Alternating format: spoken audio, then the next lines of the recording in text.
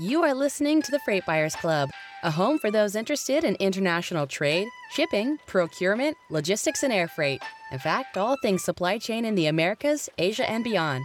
This podcast is brought to you by your host, Mike King, and produced in partnership with Dimerco Express Group, a global 3PL that specializes in managing logistics to, from, and within the Asia-Pacific region. Hello everybody, welcome to the Freight Buyers Club, which, as you've just heard, is produced with the support of Dimerco Express Group. I'm Mike King, and you can find this episode and many more on all podcast platforms and on YouTube, along with a bunch of shorter video interviews. You can find all this content also on thefreightbuyersclub.com, where you can subscribe to receive every episode direct to your inbox. Today we're discussing all things air freight. Could Apple's sustainability strategy be a game changer? For air freight operators, how are they adjusting to the post-pandemic normality, if that's the right phrase, and it might not be. But this episode is called Wherefore Art Thou Peak Season, and for good reason. Because while we've seen air freight rates struggle through most of the year, whisper it quietly, but could there be signs that a fourth quarter peak season is brewing? To discuss this, let me invite two people who have all of the answers, or most of them, I hope at least. They certainly know a lot more than me. First up, it's one of the best journalists currently covering aviation, Eric Kulisch, supply chain and air cargo editor at FreightWaves. Welcome to the Freight Buyers Club. Thank you, Mike. And joining Eric today, we have calling in from Amsterdam, a city that doesn't seem too interested in cargo anymore. We'll hear more on that later. It's Xeneta Chief Airfreight Officer, Niall van der Wouw. Welcome, Niall. Thank you, Mike. So, guys, let's have a look at this peak season. Just throw some things out there for you. We've got China's economy. It's malfunctioning, I would say. Demand from Europe bedeviled by a combination of inflation, economic stagnation, and we seemingly have these endless excess inventories. On top of that, we've had a container shipping peak season that sort of disappeared without anyone really noticing. So what's been going on? Because we've had these signs of a firming air cargo market in the shape of a 4 to 5% increase in rates and demand at the end of September. Niall, you've been rather bearish about an air cargo peak season through most of 2023. Were you wrong? Have we all misread the macroeconomic tea leaves, or is this just about factory closures in China for Golden Week in the first week of October? And shippers will soon be enjoying lower prices once again very soon. God, that's quite a few balls you're throwing at me, Mike, with all these macro events. Whether I'm right or wrong, I think is irrelevant, because we all have our opinion, some more based on stats than others. But we've been quite bearish this year on our expectations of demand growth. And to be frank, we still are in that sense. And I think there's more talk about, might there be a peak? Will there be a peak? Do we see signals of an early peak?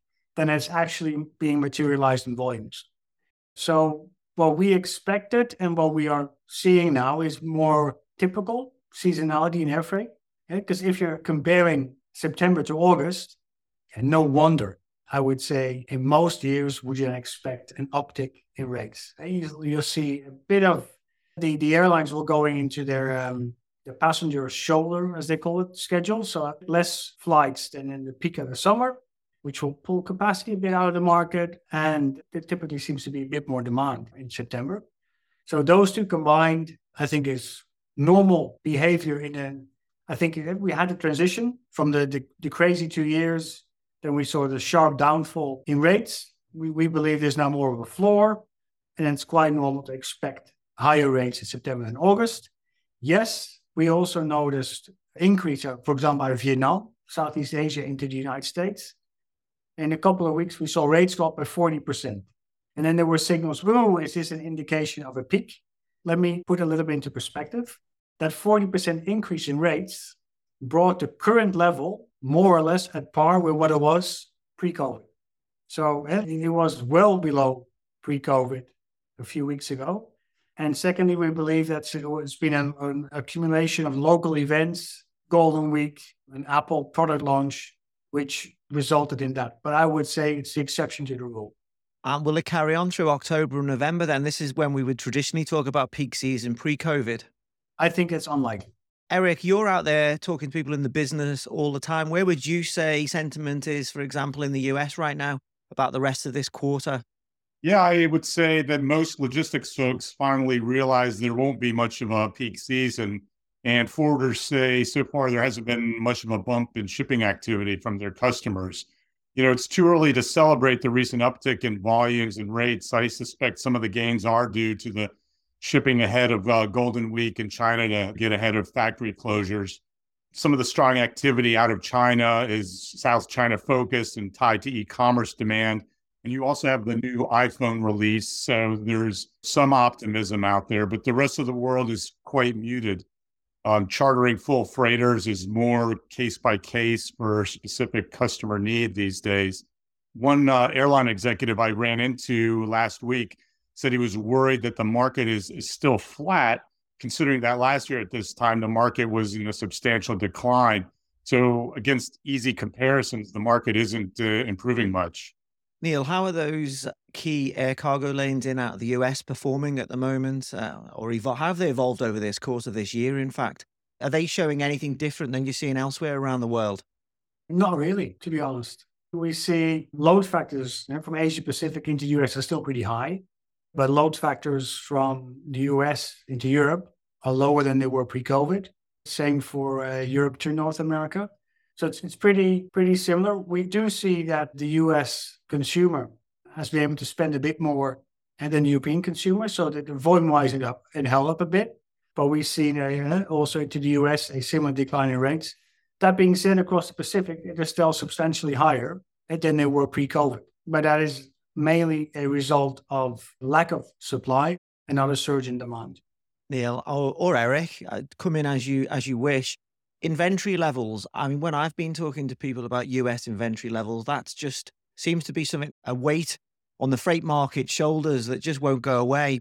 But it's not all retailers, and it's not all retailers all the time. It depends really who you ask or which financial report you listen to. How do you both view those inventory levels, and when might they ease perhaps? Well, I think, there was a great deal of wishful thinking early this year that importers would clear inventories by early spring and start reordering again.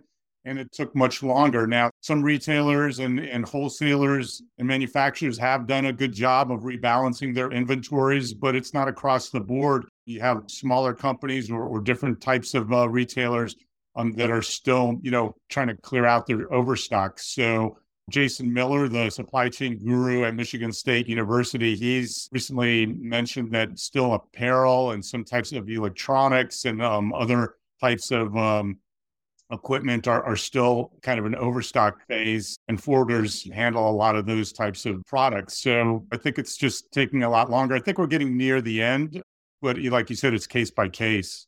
Let me throw in a different perspective, Mike, if I may. I speak to some shippers who are actually looking at increasing their stock levels for the reason that they are planning to move more of their produce, of their goods by ocean and by air.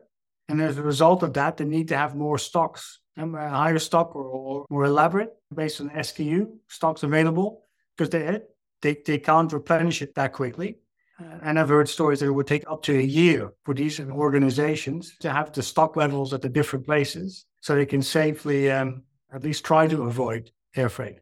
There's all sorts of developments going on that might make it a little bit more difficult to use those inventory levels as a gauge of will there be more demand for air freight.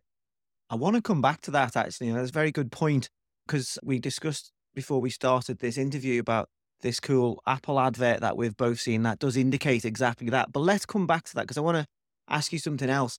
I'll just rewind the clock slightly, if I may. A year ago, we were looking at possible deep recessions in Europe and the US, but we were also hoping that reopening of China was going to give everyone a boost.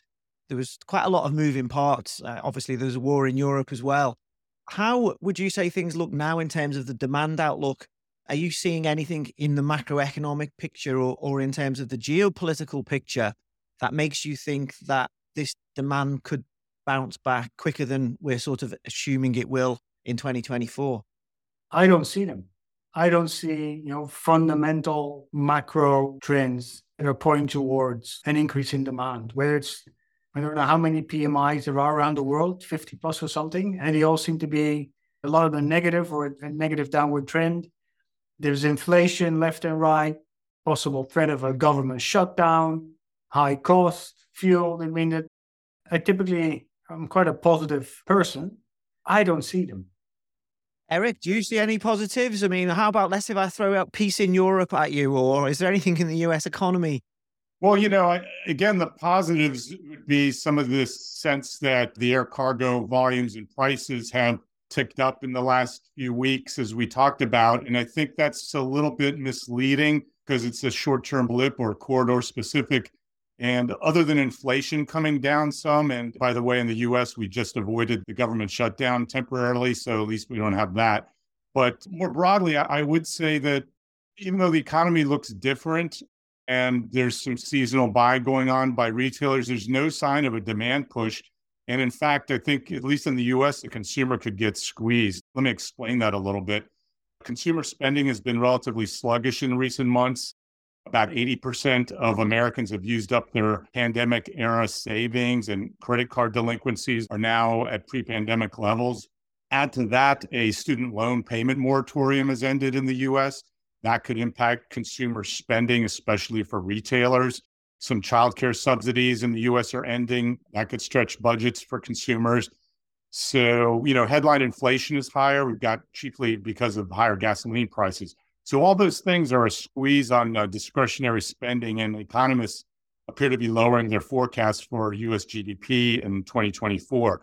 So, Mike, even if we don't have a recession, there likely will be a slowdown. And what you're seeing, I think, is a long lag between the time the Federal Reserve hikes interest rates and business start to feel the pinch and tighter credit, where they invest less and lay off some workers.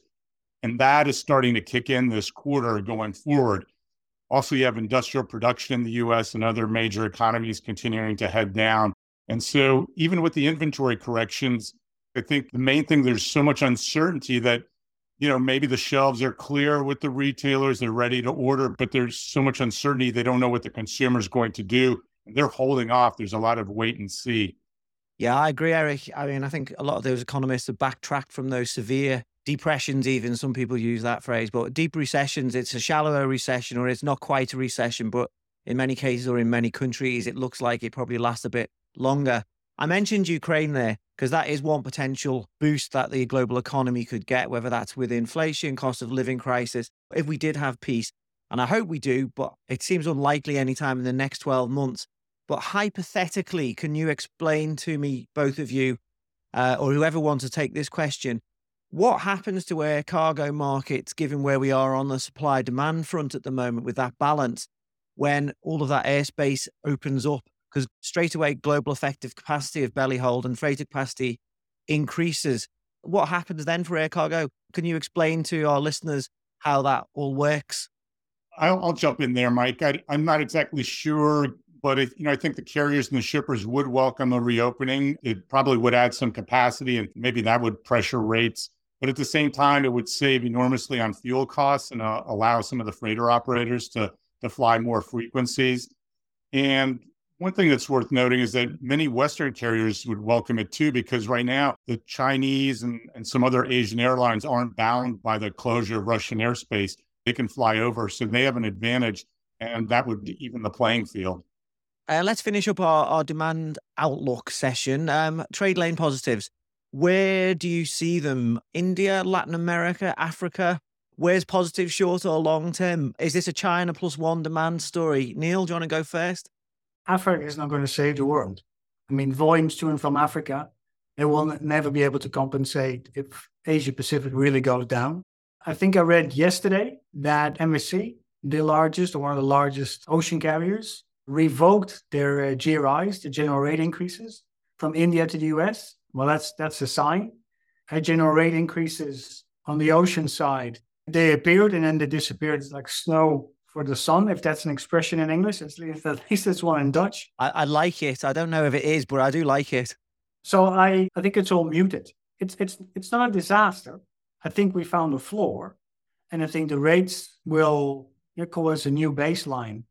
Will increase from here, seasonality and when demand would return. So I'm not all doom gloom, but yeah, I struggle to see where the big bump in demand would come from on any kind of trade lane at the moment. I'll defer to Niall on that. All right. No one wants to hit China +1 then.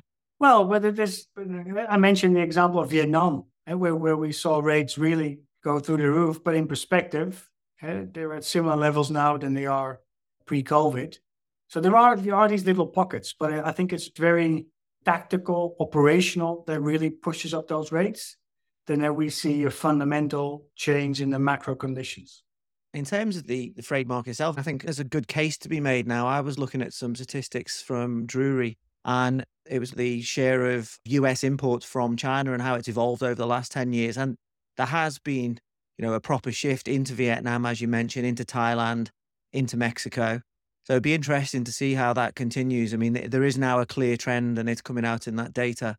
Mike, I think the story is more nuanced because I'd love to see when the US imports the goods more from Mexico, where are all those parts coming from? I bet you quite a few will be coming still from China. Are you suggesting that some of these shippers might be moving everything into there and just doing the very last little bit of putting the product together and then just moving it over to avoid tariffs? What I mean is that, and who said it? I think this was a CEO, maybe it was Tim Cook or somebody else, who said, we're not in China for low cost. And we are in China for, because the manufacturing capabilities of China are second to none in many areas. You cannot simply replace that. So maybe, and it's not maybe to avoid tariffs, but maybe to show, hey, we're near sourcing, and it's a bit of, call it a political favorism. But I bet you a lot of those parts will still come from China, although it will not show as much in the figures. I've heard a few stories about a tiny bit of plastic going on in Malaysia and then it's getting exported straight into the States. How true those stories are, I don't know. Thanks for that, guys. We'll just take a short break and we'll be back with you soon when I'll be asking Eric and Niall to dissect the supply side of the air cargo market. This podcast is proudly produced in partnership with Dimerco Express Group, a trusted provider of global shipping and contract logistics services in Asia, Europe, and North America. Dimerco's particular strength is in Asia, where it gives shippers the freight capacity and local market expertise to streamline freight movements to and from the region, particularly for trans-Pacific lanes. With 130 forwarding and logistics locations across China, India, and Southeast Asia, Dimerco connects Asia with the world like no other global 3PL. You are listening to the Freight Buyers Club. Eric, you've been writing a lot on the supply side of the air freight market. Aerospace companies that specialize in converting passenger planes to freighters are expected to crank out a record number of units this year, but the poor demand outlook that we've just been discussing is dampening the market for new and after market aircraft orders. Please explain what's happening. Is this a two-speed market? What's going on? Yeah, well, it took a while for the downturn that we've been talking about to produce a tangible hardship in the cargo sector. But this year we've seen, for example, Western Global Airlines cancel an order with Boeing for 2 large freighters and declare bankruptcy. Air Canada just pulled an order from Boeing for 2 factory 777s. Cargojet in Canada scrapped plans to convert 777s into freighters. And Vietnam Airlines pulled out of a deal for 2 Airbus A321 converted freighters. So you're seeing a little bit of some cancellations, not very many. But meanwhile, new orders for freighters, especially narrow body aircraft, have nearly dried up on the conversion side. And I think Boeing for production freighters has 6 orders this year versus 43 last year. One of the things that we see in terms of freight, Eric, much as we do in shipping, is when we have a demand peak, we have a lot of fresh capacity is ordered. And this all happened during the pandemic. So this is obviously getting container lines into a bit of trouble now. We seeing the same for the freighter operators. Yeah, and for sure. And then in the narrow body freight market, we've probably got an oversupply situation. The lessors and investors probably got a little exuberant trying to get a return on investment out of their passenger aircraft during the pandemic when airlines weren't flying. And so they rushed into the freighter conversion market. And now we've got too many planes there, at least in the short term. But so far, there haven't been widespread cancellations because I think lessors and operators are taking a more of a long-term view of cargo demand, with compound annual growth of 3 to 4%, driven by e-commerce in emerging markets, a wave of replacements for aging freighters, and a growing market share in single aisle extended range passenger jets, which reduces the amount of belly capacity. And just to follow up or finish the point on your last question, there is kind of a two-speed market, because on the one hand, while the orders have dropped off, we still have a backlog of orders from 21, 22, and 2020, basically, where these conversion shops are still trying to get through the orders. They're having supply chain problems. So this year we could have a record year of freighter conversions, especially for aircraft like the Boeing 737-800. And next year could be very strong before we start to see a tail off. Niall, are you expecting more orders to be postponed or cancelled? Well, I don't think people will be expanding their order book. They'll find ways maybe to convert things, freighter to passenger. And it very much depends on your outlook. I hope that people, when they start looking into conversion, they have a 20-year outlook and not a 2 or 3 or 5-year outlook. And it's proven it's very difficult to make money from a cargo plane. If you take a 20-year outlook, and now it's not a good time to enter the market, clearly.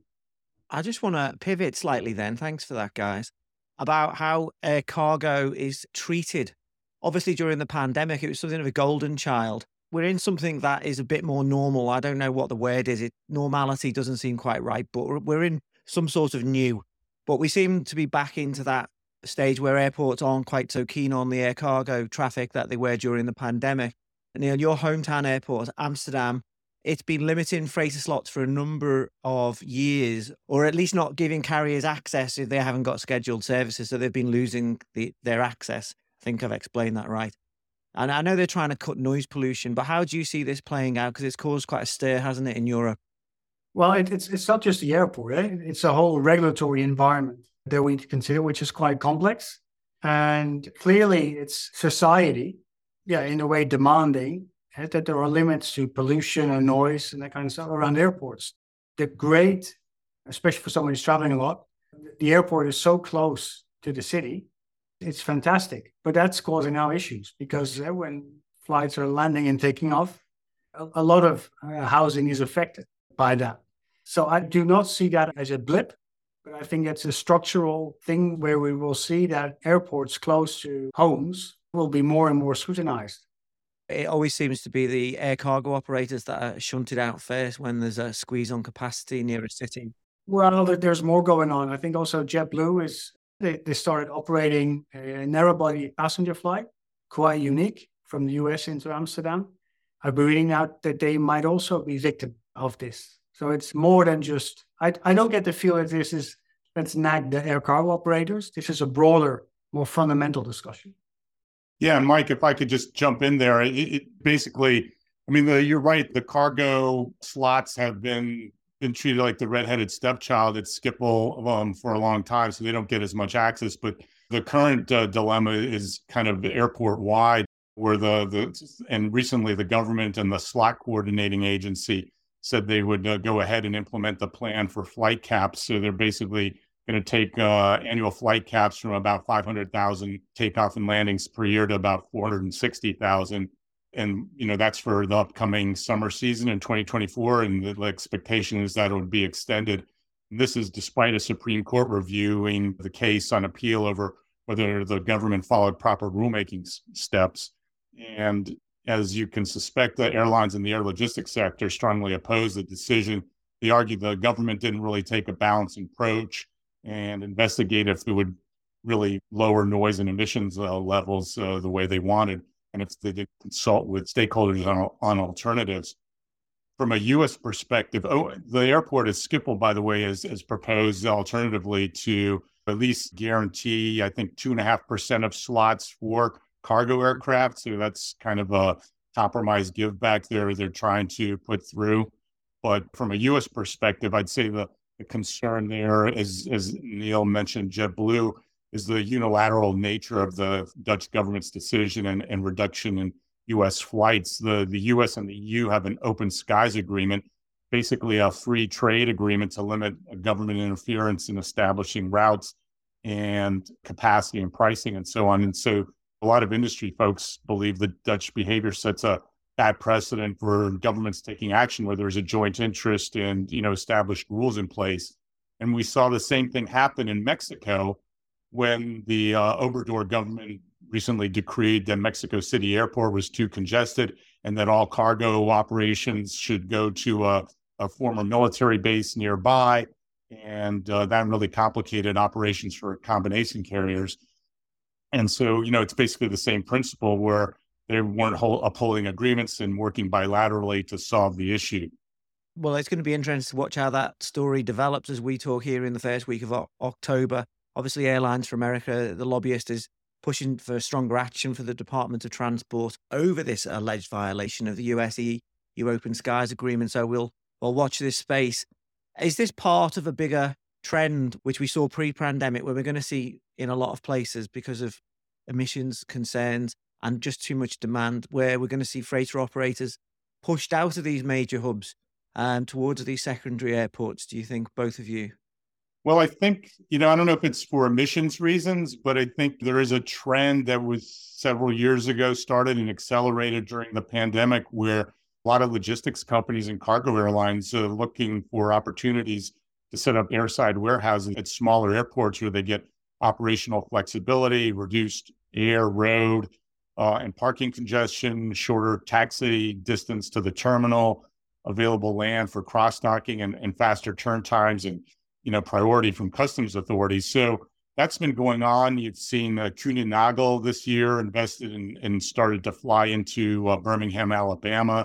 DSVs flying to Phoenix Mesa Gateway Airport, not the main Phoenix airport, but a smaller one nearby.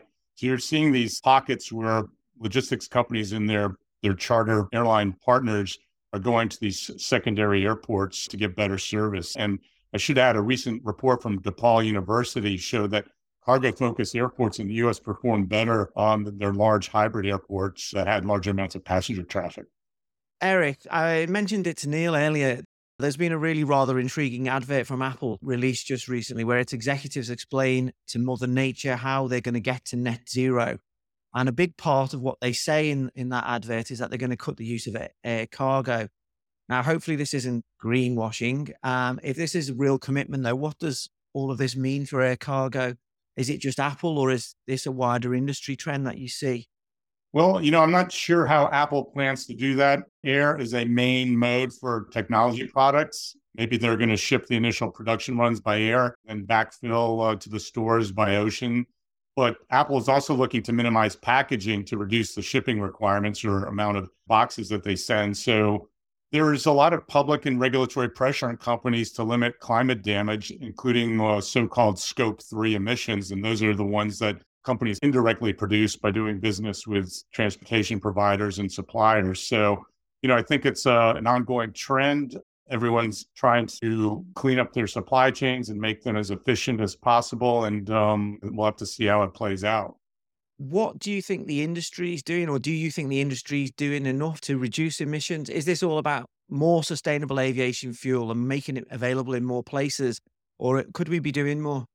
Well, the air cargo sector, when it comes to reducing emissions, is a little bit of a tough spot. I mean, they don't necessarily control the aircraft. They're dependent on the airlines and the manufacturers to produce cleaner aircraft and new technologies. But one of the things in the meantime, as we discussed, was sustainable aviation fuel. And so you're seeing a lot of logistics companies reaching agreements with carriers now to pay a premium to support filling flights with this SAF because it is a lot more expensive.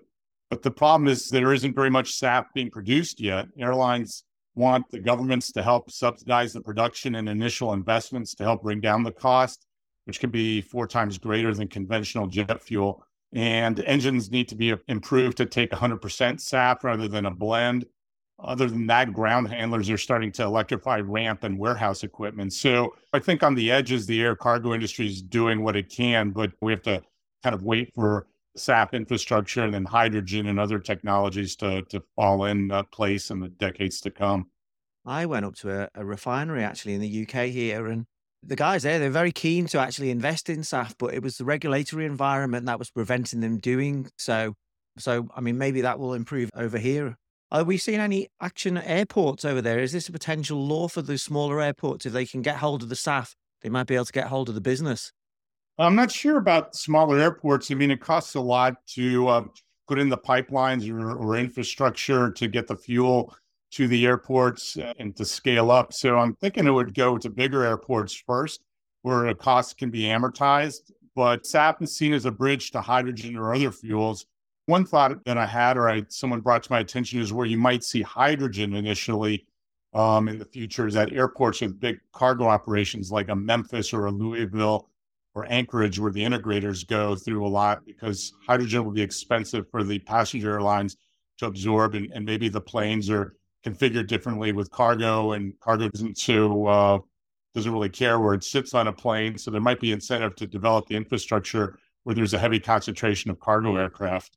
So you'd have the concentration at a hub and the ability to control that network all within using that one fuel. But I guess it's more complicated when you've got multiple airlines. Yeah, maybe for hydrogen, with SAF, I don't know. I think a lot of the major airports will try and build that in. I know Pittsburgh Airport in the U.S. is interested in developing its own SAF or having it on site. That's a medium-sized airport, but they've got the luxury of basically sitting on top of natural gas fields, so they can kind of make SAF and is supported by natural gas on site. So they might be a little bit of an outlier.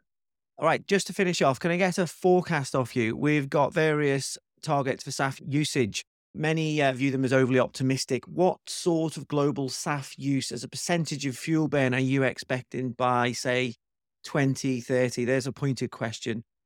Not much, Mike. Maybe 1% from 0.1 now. But after 2030, as the infrastructure starts to get built, I think you'll see the capacity start to grow, and that will increase.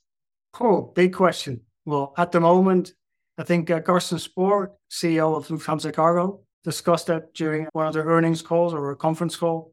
He mentioned, I think it's 0.1% at the moment, SAF, and they're doing 0.2%. And he said, if we would buy all the SAF available, we could fly for less than 2 weeks. And that's just the Lufthansa Group.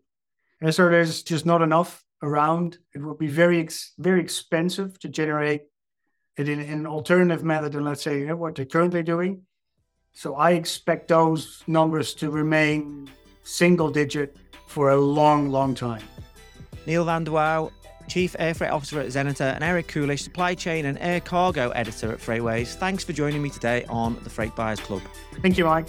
Thank you, Mike. My pleasure. We hope you enjoyed this episode of the Freight Buyers Club, produced in partnership with the Dimerco Express Group. Please subscribe and follow on your platform of choice, or sign up for delivery to your inbox at thefreightbuyersclub.com. This podcast wouldn't have been possible without the fantastic editing of Karen Ball and Tom Matthews. And finally, thank you all for listening. The next episode will be with you soon.